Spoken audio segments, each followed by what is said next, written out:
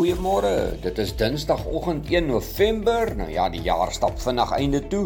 En môre aand is die groot Federale Reserveraad vergadering in Amerika, waar rentekoerse besluite geneem word, en dit maak beleggers onseker, maar vanmôre besluit die ooste dat hulle bietjie positief gaan wees. Hulle is nie so bekommerd daaroor nie, maar ek dink dis omdat die Hang Seng bietjie beter lyk vanmôre, nadat hy letterlik in Oktober amper kan mense sê nek omgedraai is. Dow Jones 128 punte laer, 0,3% swakker op 32.732. S&P 529 punte laer, 0,7% laer op 3.901 en die Nasdaq verloor 114 punte, 1% swakker op 11.102.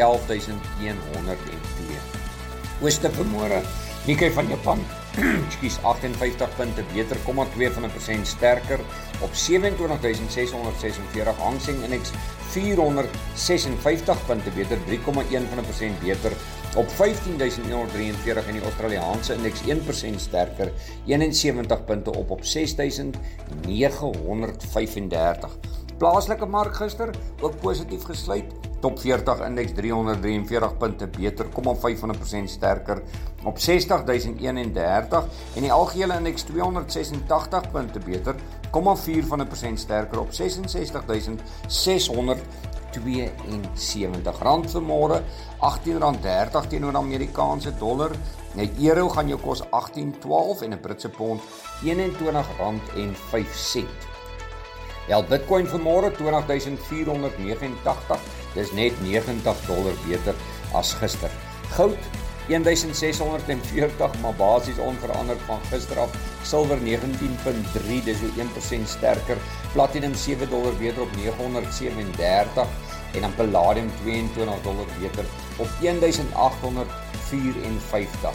Brent olie vanmôre 93.50, dis so asof al hierdie kan ons amper sê pryse rondom die sagte kommoditeite letterlik wag vir wat gaan gebeur. Dis amper asof hulle amper op nuus wag, en ek dink hulle almal wag maar net vir môre om te kyk wat daarso gaan gebeur. Wel, vir die boere, gister baie sterk dag gehad toe die rand begin verswak en daardie amper kan ons sê ooreenkoms tussen die Oekraïne en die Russe platval rondom die sagte kommoditeite uitvoer van die Oekraïne het al die sagte kommoditeite onmiddellik opgetel. Witmielies R150 sterker, 5.461. Geelmielies R114 op 5.304. Koring R128 beter op 7.395. Sonneblom R270 op 11.976 en die sojaprys R270 op 11.009. En dan nou ja, die laaste nuus wat ons gehad het, internasionaal, die Europese Unie het sedert Februarie alreeds 17 miljard euro se Russiese bates bevries. Chevron het beter as verwagte resultate gerapporteer.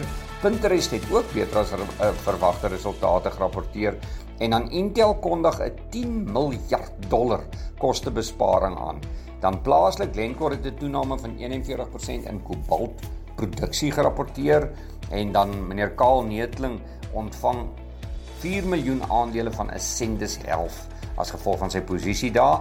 Baldwin Eiendom het 'n inkomsteverhoging van 20% gerapporteer en dan Finbond sê baie meer beleggers belê by hulle toename in kontant het tot 48% opgegaan. Renergen se inkomste het onveranderd gebly. Nou ja, besoek gerus ons webtuiste www.fransklerk.com vir meer inligting en ons gesels weer.